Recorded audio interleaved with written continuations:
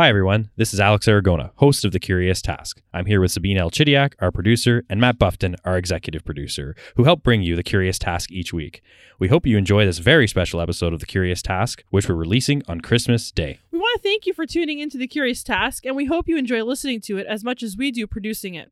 Do you have an idea for a topic we should address on the podcast or for a guest we should talk with? Send us an email at curioustask@liberalstudies.ca and let us know. The Curious Task is produced here at the Institute for Liberal Studies and supported by many of our listeners. If you'd like to help us carry on producing high-quality discussions about classical liberalism, consider signing up to support us on Patreon. Not only will you support creating more episodes, but we'll send everyone who signs up before December 31st a special holiday gift. From all of us here, happy holidays, and thanks for listening.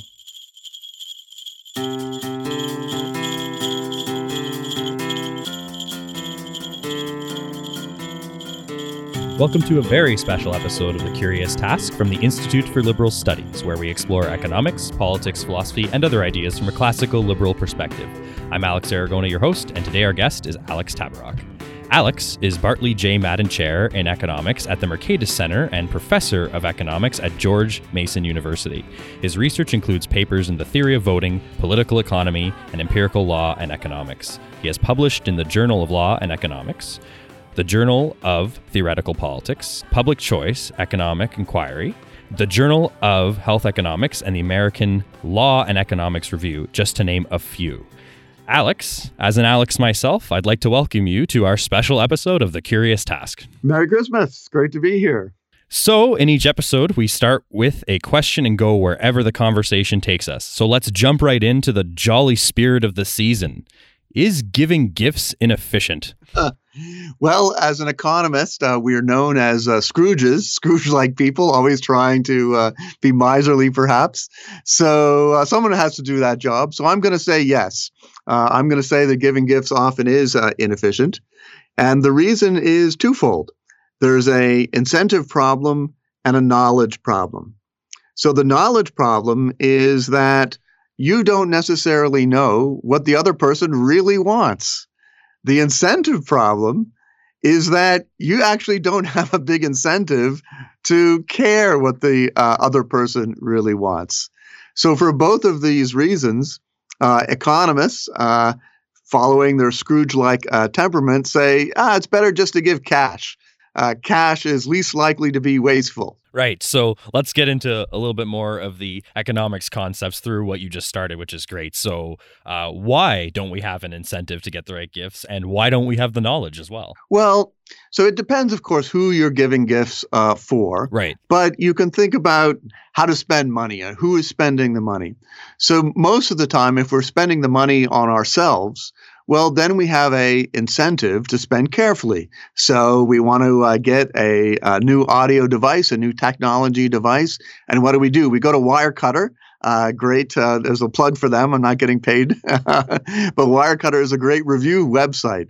And so you look at all their reviews and you figure out, okay, this one is the best for me. This has got good. This has the qualities that I want and good trade-off with the price. And so you're careful. You're careful about spending your money because you're going to be receiving the benefits of all that research that you do. On the other hand, when you are spending money on somebody else, you have some incentive to be careful, but it's a lot less because once you've spent the money, the benefit is going to somebody else. So you don't have quite the same incentive. And of course, Milton Friedman pointed out that when you are spending someone else's money on someone else, that's actually the worst incentive situation. So when the government spends money, they're spending other people's money to give benefits to yet other people. And so that's the worst incentive situation. When you're spending your money to help somebody else, you have less incentive, but probably more than the government does anyway. I'm so happy you went down that route, because one of the things I made sure I had in front of me on my notes here was the Milton Friedman's 4 Ways to Spend Money chart. So that's awesome. I didn't even have to ask you about that. It's great. And as you were saying, when you're spending someone else's money on someone else, it says you're not economizing and you're not seeking the highest value. Whereas if you're spending your own money on yourself, you're economizing and seeking the highest values. Right. So that's the incentive problem. And then the knowledge problem is that even if you do have or did have an incentive to spend your money carefully, you don't have the knowledge. Now, if it's your family, if it's somebody close to you, then you know something about them, and that helps. But quite often we give gifts to people we don't know very much about. So, for example, we just gave in our economics department here at George Mason University. Every year we give gifts to our excellent administrative staff. Now, the administrative staff, I see them every day. We have two here, Lisa and Kashif. They do a great job, and I appreciate all the work that they do. And yet at the end of the day, I don't really know what they do when they go home. I don't know what their favorite hobbies are. Maybe I should. Maybe I'm a bad person. I should talk, more often. But actually, I don't. They're coworkers, but I just don't know their interests and their hobbies all that well. So what do we do here at George Mason? Well, as a good economics department should, I collect money from everybody in the department. And I put it all together, and I give our administrative staff a gift card, an Amazon gift card, good for almost everything in the world. And I think the staff actually appreciate that more than if I got them a bottle of wine or something like that. Maybe they don't drink. Maybe they're not wine connoisseurs. I don't actually know. So give them an Amazon gift card. That's almost as good as giving cash. And I think they're better off, and we're better off as well. Yeah, in one of the videos you're featured in online where you address this, you basically say that the main problem with gift giving is, in fact, that oftentimes, let's say I were to give you a gift. This is the first time we've met today. So in that video, you say ultimately there's a good chance that you would probably value the cash that was used to buy that gift more than the gift itself. So that's where we aren't creating value. But I guess if I were to give you cash as a gift, ultimately you can go purchase something yourself, and that's how the value is created ultimately. That's the way I'm understanding what you're saying. That's right. So Joel Waldfogel, who is an economist, he wrote a book, Scrooge in Economics, and what he found is that Christmas creates a huge amount of waste because on average, people, for every $100 of gifts which people give, the recipient values it at less than $100, sometimes maybe as little as $75 or $80. So you are literally, it's like passing water with a very leaky bucket. Right. You fill the bucket up, but by the time it gets to the recipient, some of that value has been drained. And we want to reduce the leakiness in the bucket, and the way to do that is to give cash or something close to cash. So why do you think that people do keep giving gifts if it's ultimately inefficient? We're not always specifically as rational as some economists may say we ought to be, or we are in certain models, but I would say that we're generally good at detecting what we value and what we don't value. So if giving gifts is so inefficient, why do people keep doing it? So I think there are some cases where gift giving can work, precisely because the knowledge problem is difficult. If you can actually solve it, well, that sends a signal that you've been paying attention to the other person. So if you give someone who is important in your life, you give them a gift which does actually fit their tastes and their wants and their desires, well, that sends a signal. I'm interested in you. I've been paying careful attention. I know enough about you to know that you'd really like this. And that's an important signal to send. Do you think there's any cultural influences here as well? This may be a reach, but in a weird way, are some people incentivized by the potential negative that the cultural influence has on them? That is to say, you are looked upon as a Scrooge if you don't give a gift. Is that enough of a counter incentive to say, okay, maybe I should bring a gift to everybody at this party I'm going to this time, or bring something? Yeah, absolutely. I think there is a bad actual cultural norm against giving cash in our society. It makes you look odd. As an economist, I don't mind looking odd. That's okay. Thick skin, maybe. Right. And I want to do something actually to maybe change that cultural consensus. But it is interesting that it is not by any means worldwide. In fact, there are plenty of cultures where it's common to give cash at some weddings, for example. I think this is at some weddings, for example, you give the bride and the groom a cash. You pin it to their wedding dress, right? So this is quite common in different cultures around the world. So it's not true to say that only economists, like these weird things like giving cash.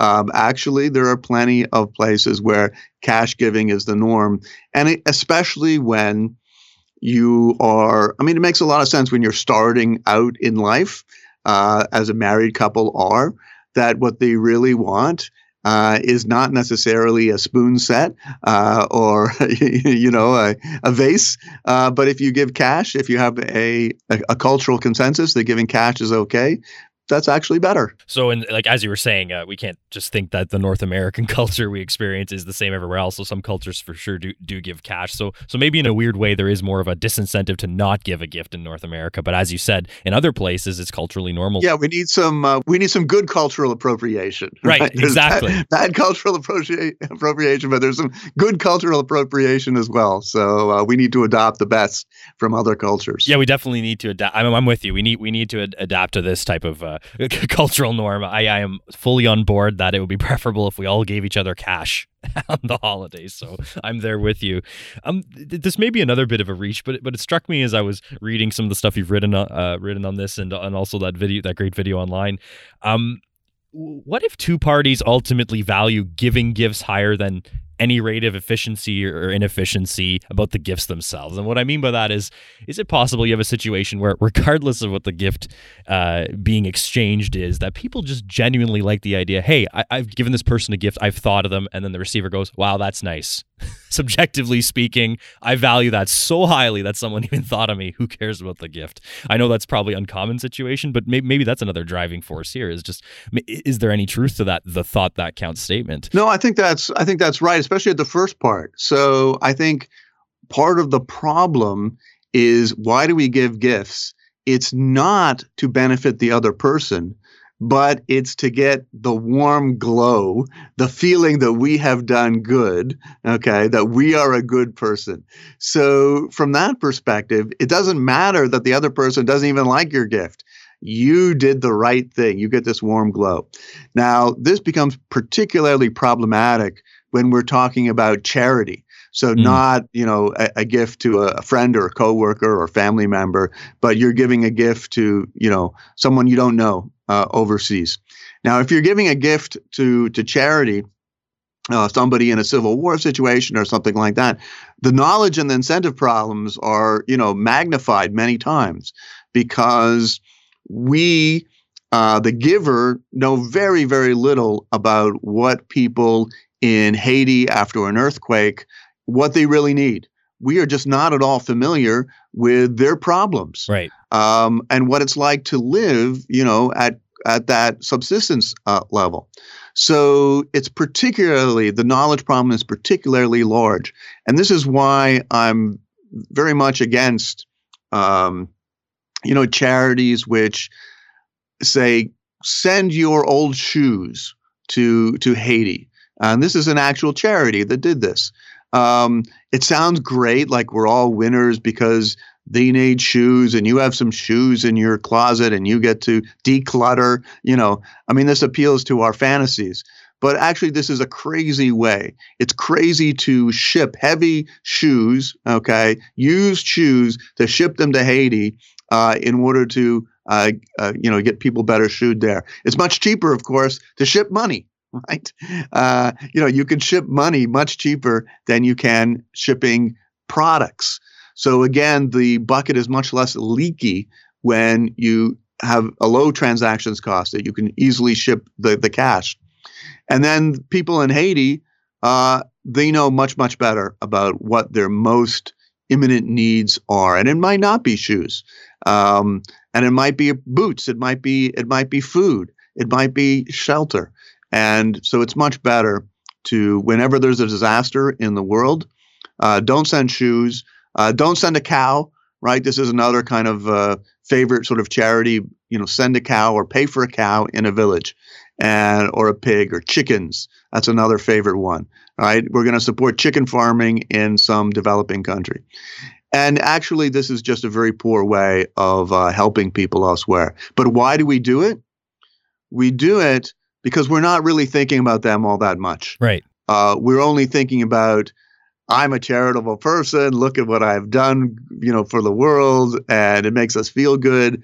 And actually, if we thought about them more, we would send cash. So cash is, if you want to be altruistic, cash is the truly altruistic gift. Right. And I guess if we accept what you said earlier, which is that ultimately all, for lack of a better term, I guess, all gift giving is rationally selfish to some degree, right? That when you get to the fact that you're, donating to charity, and whether it be you give cash to that charity and that charity turns that cash into something else and people get, like you said, a cow or something, or you give your old shoes, ultimately you're appealing to that side of yourself where you say, well, at least I didn't throw out my old shoes. I gave them to someone, but in reality, as you said, that might not be generating the highest value for the people that actually are in need of something else. That's right. So economists are often accused of being, selfish and self-interested. And actually, but my point is that cash is less self-interested and selfish. Cash is actually thinking about the other person more. And it's also many of these charities are sort of paternalistic. Right. Right.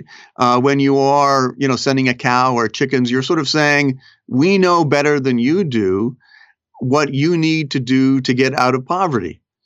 And I think that's just not true. We don't know better. And it's paternalistic, and people think, well, if I send cash, then they're going to spend the money on alcohol or tobacco or partying or something like that. And while that is a understandable concern, it also appears not to be true. So there is a charity started by economists called Give Directly.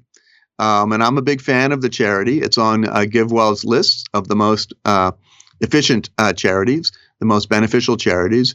And they go to poor countries, to villages in poor countries, and they give cash to people pretty much randomly, right? Okay, to people who are poor. Through their cell phones, they give cash. And the fact that they're giving it more or less randomly, you might think, well, that's terrible.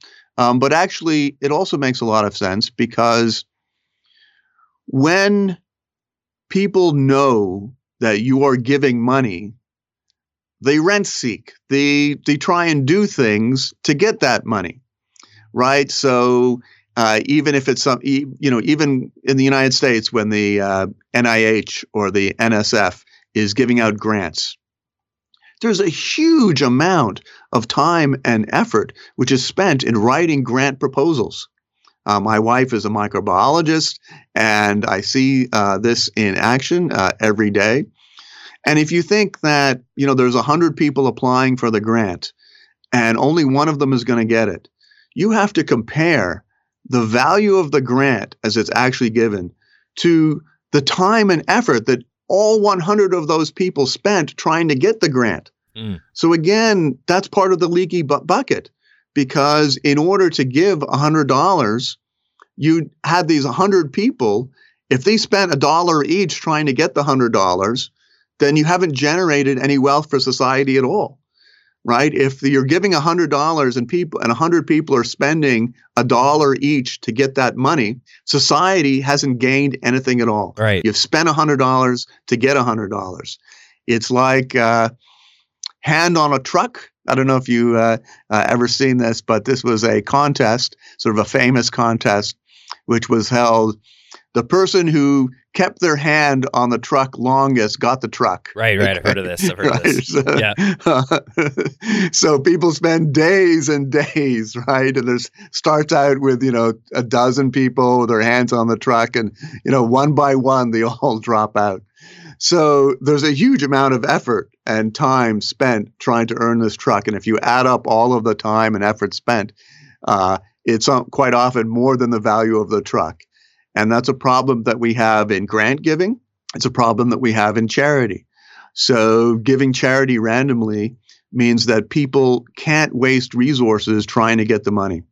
And actually, there is some movement towards giving scientific grants more randomly. precisely to avoid this problem. So I think we have something to learn. Again, it seems a big distance from Christmas and gift giving to how should we organize the NIH and the NSF and the Canadian grant giving associations and so forth and government. But there is an important lesson there, and that is the more money which is spent trying to get the grant, the less valuable the grant is to society as a whole. So you want to kind of reduce the resources people spend trying to get the money. And one way to do that is to give it more or less randomly. And that might actually have better properties overall. Yeah, and I also like to continue plugging Give Directly, actually, because you did mention this. I forget if it was in one of the articles I read of yours or if it was that Christmas video that I saw, but you mentioned it in there. So before today, I checked out the website, and it is really great. I mean, you give your money directly to this website,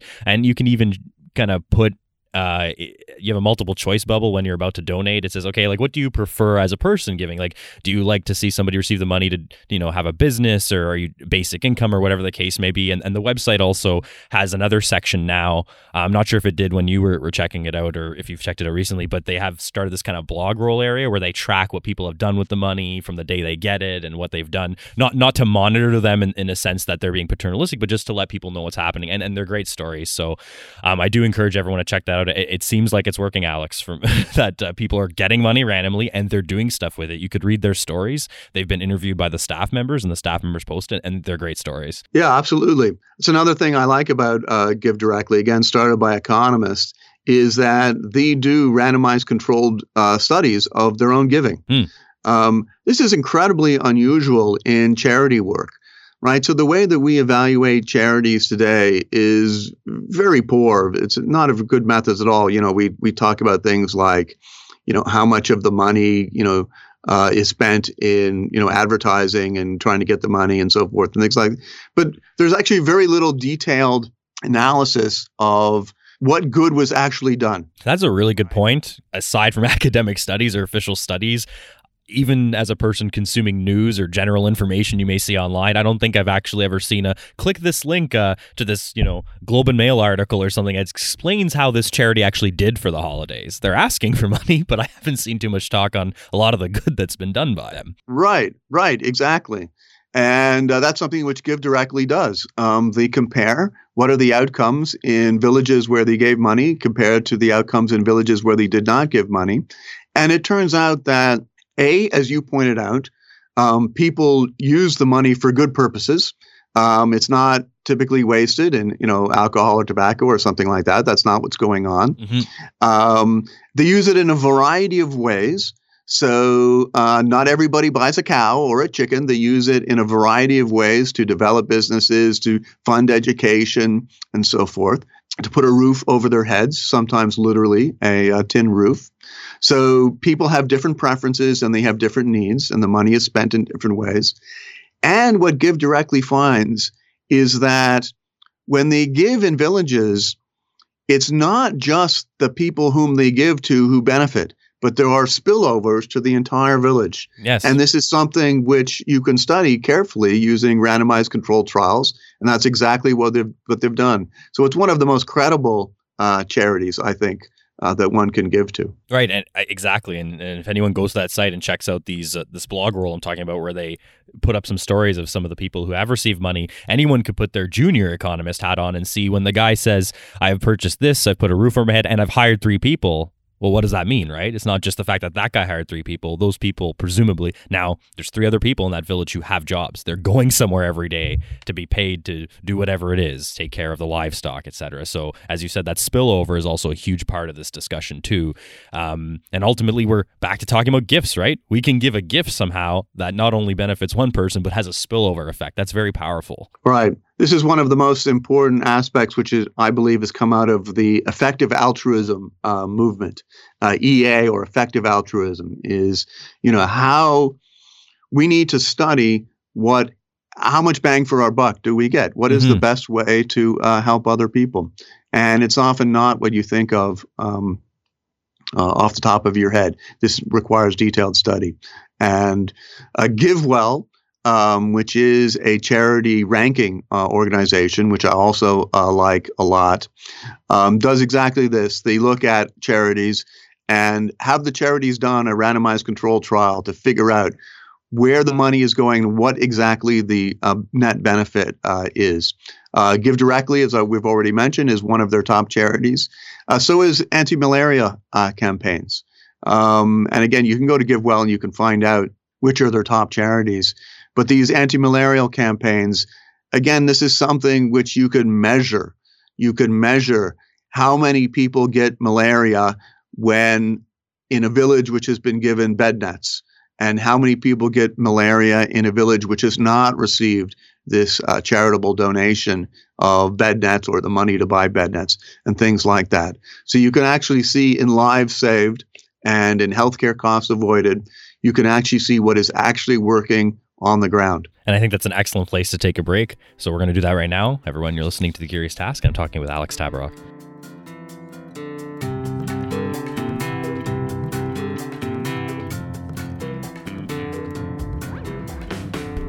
The Curious Task is a podcast from the Institute for Liberal Studies. Feel free to send us questions and feedback to curioustask@liberalstudies.ca. A special thanks to our supporters on Patreon, including Joe Aragona, Liam O'Brien, and Peter Jaworski. Remember to like us on Facebook, follow us on Twitter @CuriousTaskILS, and rate us on Apple Podcasts or wherever else you're listening to The Curious Task.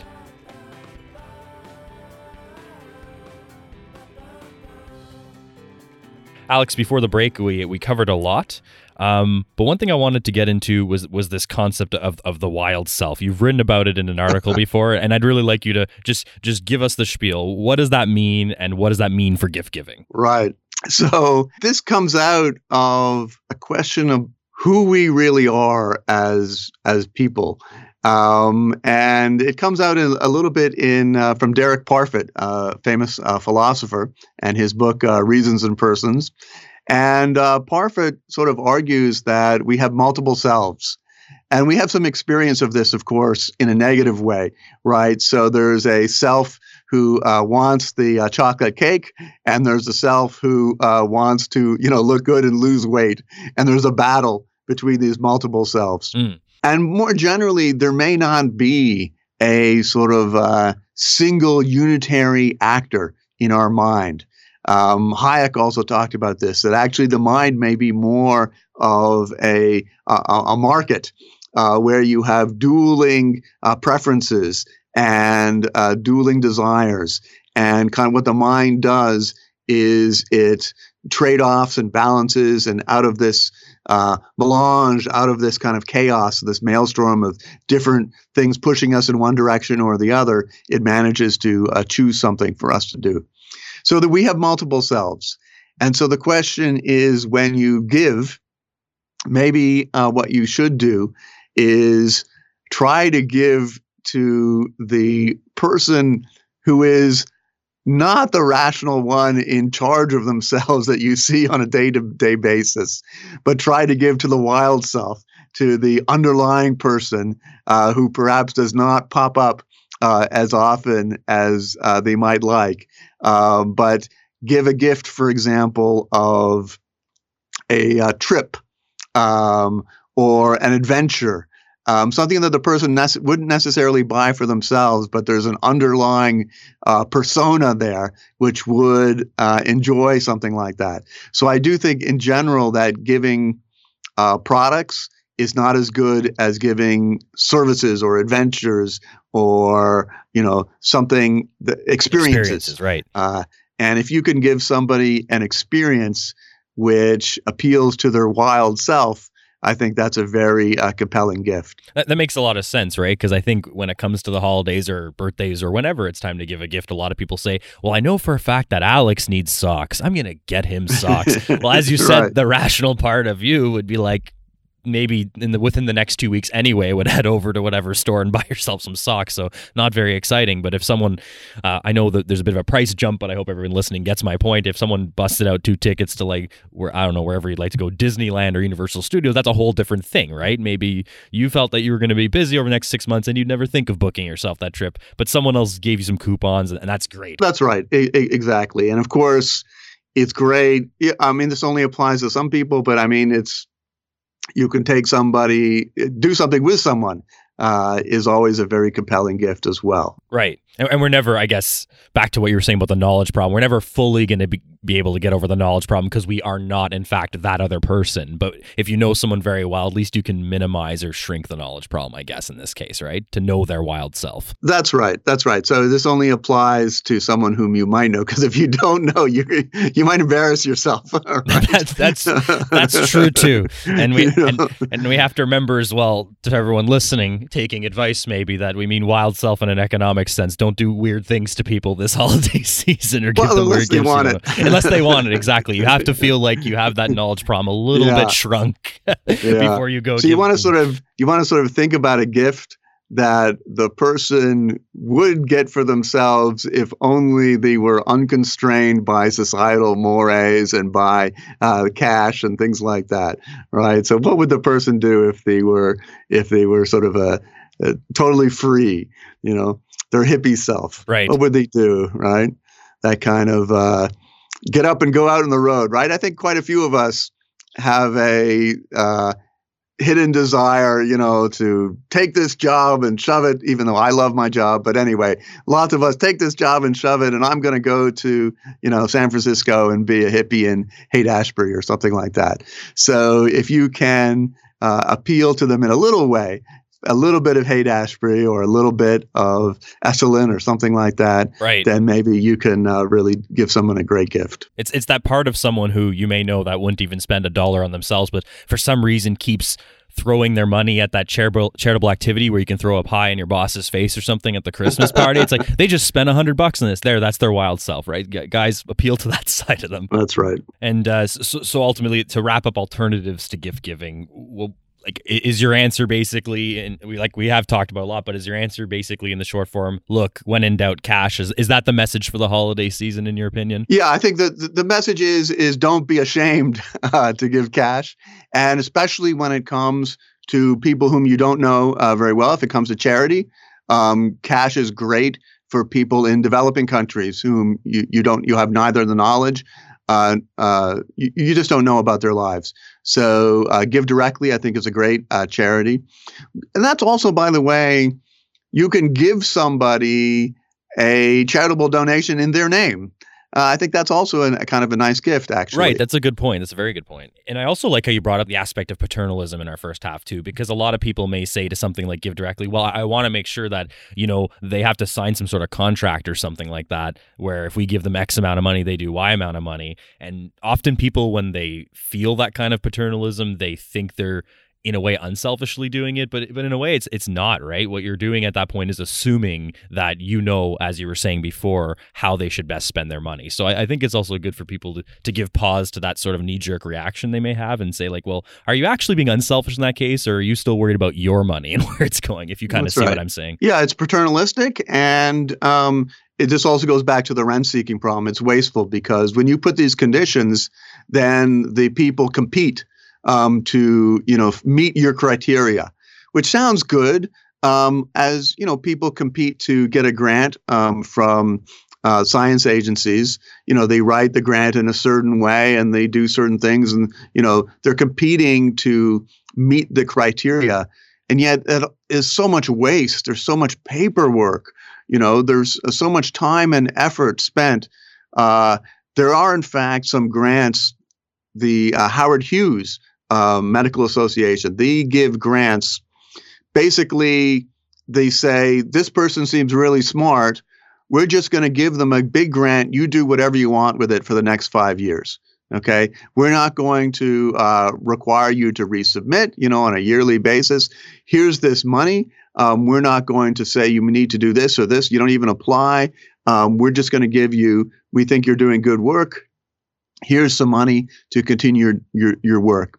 And studies of those grants, these Howard Hughes grants, shows that they are much more productive in terms of patents, in terms of scientific citations that come out of the work, things like that.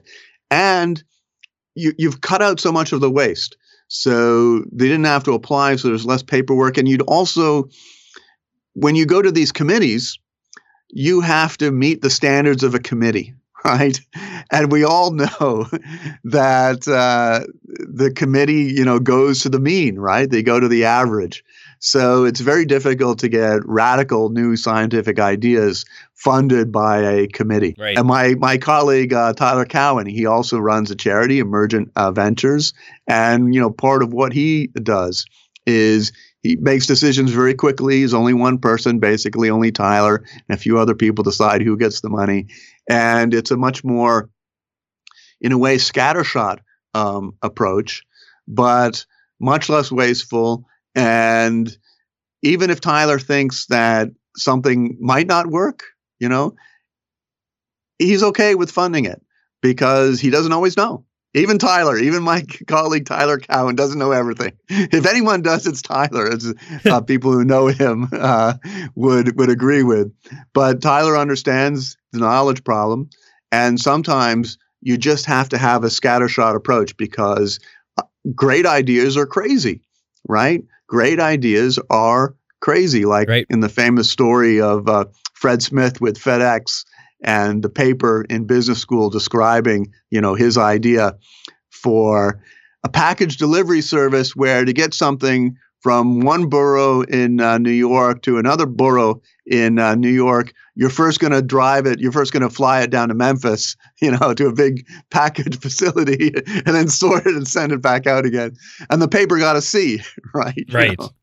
And of course, lots of great ideas are like this because if a committee could tell right away this is a great idea, well, it would have been done already. Right, exactly. So I think even though we're talking about charity and Christmas, part of it also applies to things which governments do, like giving away money. And it does suggest that a more random scattershot approach could actually be better in wasting fewer resources and also in reaching those crazy ideas which can't get through a committee. Right, exactly. And I'm glad you sort of brought the business worlds there too, because I'm quite familiar with that when I'm not working at the Institute for Liberal Studies. That's where I spend a lot of my time. And when you either have like an angel investor, venture capitalist investing in a firm, yes, of course, the people that are seeking the funds often have to have a business plan and a general guideline, but ultimately the person investing is trusting that CEO or that president or the execs that they're giving the money to do what they got to do with the money. You talk to a lot of these people and they say, well, I'm actually betting on people. They don't say, I'm a venture capitalist, I'm sticking my nose in their business every single minute, telling them what to do with my committee, So it's kind of the same thing, right? That's absolutely right. Yeah, this betting on people. And these venture capitalists, they know most of the money that they spend will not be returned to them, right? 10% or less than 10% of the projects will be successful. So it's a very scattershot approach. And you're absolutely right. They bet on people. And that's the only thing which makes sense because so many of these unicorns, these billion-dollar ideas, developed with a pivot, right? Right. So, it's something which was not the original idea, and the new idea only comes out of practice. And what you're really hoping for is that, the person starts down this path, but they might take a completely different, path. And that's often how great ideas come from. You only learn about them in doing, in practicing, and then it's not something that you write on paper beforehand. This is also true in scientific research or my own research as an economist, which I tell my students. My students often think that they need to have an idea, before they start a paper, right? So they're going to have the whole idea in their heads and then they research it and write it down.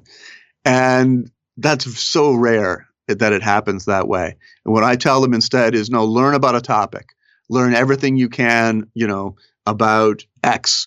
And as you do that, then the ideas will come once you delve deep and you learn the details and the particulars and the peculiarities and the oddities about this law, that it was only applied in these counties at this time and not at this time and things like that. You really only learn after you've developed a deep knowledge of the subject, and then the idea comes to you, often while in the shower or something like that. Exactly. Right? The best plans plan to be changed. That's just right. A truism almost, right? That's right. I have a little bit of a lighthearted one for you. What would be the perfect gift to you if someone wanted to show how well they knew you? Back to this wild self concept. Right. Of course, right. of course, it might. The wild self could be something you don't even know about yourself in a certain way. It depends how other people see you. But what would you say if we can get close to that concept? What would that be for you? I mean, I do like to travel a lot and to see new things. I did a sabbatical in India not too long ago, and that was fantastic, seeing which I'd never been before, and seeing the Hindu temples in particular was wild and eye-opening and very exciting. So I kind of like to be thrust into these situations, and India in particular is so chaotic and colorful and filled with sights and sounds that you don't see elsewhere. And it's so overwhelming to the senses that was very exciting for me. So I do like travel quite a bit. Well, Alex, we've talked about a lot, so and our time has wound down here. So let's bring a full circle and put a finer point on our exploration of the question today. We always like to end our episodes like this with our guests. What do you hope are the main takeaways for someone listening to here on whether giving gifts is inefficient? So it's a fun question. And what I hope is that people will take the question perhaps with a little bit tongue in cheek. But I think what's interesting about the question is all of the side chains that we have developed as we've gone along, right? I mean, it's Christmas time. It's fun to think about these things. It's fun to talk about Scrooge. But really, we're talking about the knowledge problem and the incentive problem. And once you understand these two problems, the applications of these ideas to charitable giving, to scientific funding, to how governments should be run, the applications of the knowledge problem and the incentive problem are very deep and very fundamental. So it's great to think about on Christmas and to think about Scrooge, but it's also, this is a fun entryway into two deep ideas: knowledge problem, incentive problem. They apply to everything. I think that's an excellent way to end it. Alex Tabarrok, thank you very much for joining me today on The Curious Task, and happy holidays, Merry Christmas, and I hope you enjoy the season. Thank you. It's been a lot of fun. Thank you. Happy holidays, everyone. This episode of The Curious Task was produced by Alex Aragona and Sabine L. Chidiak. Our executive producer is Matt Buffton. The music you heard on today's episode was created by Lindy Voppenfjord. You should check out his other stuff online. The Curious Task exists today because of donations of time and money from those creating it and listeners like yourself. Check us out on Patreon and find out how you can support us and get access to exclusive offers. I'm Alex Aragona. Thank you very much for joining us on The Curious Task.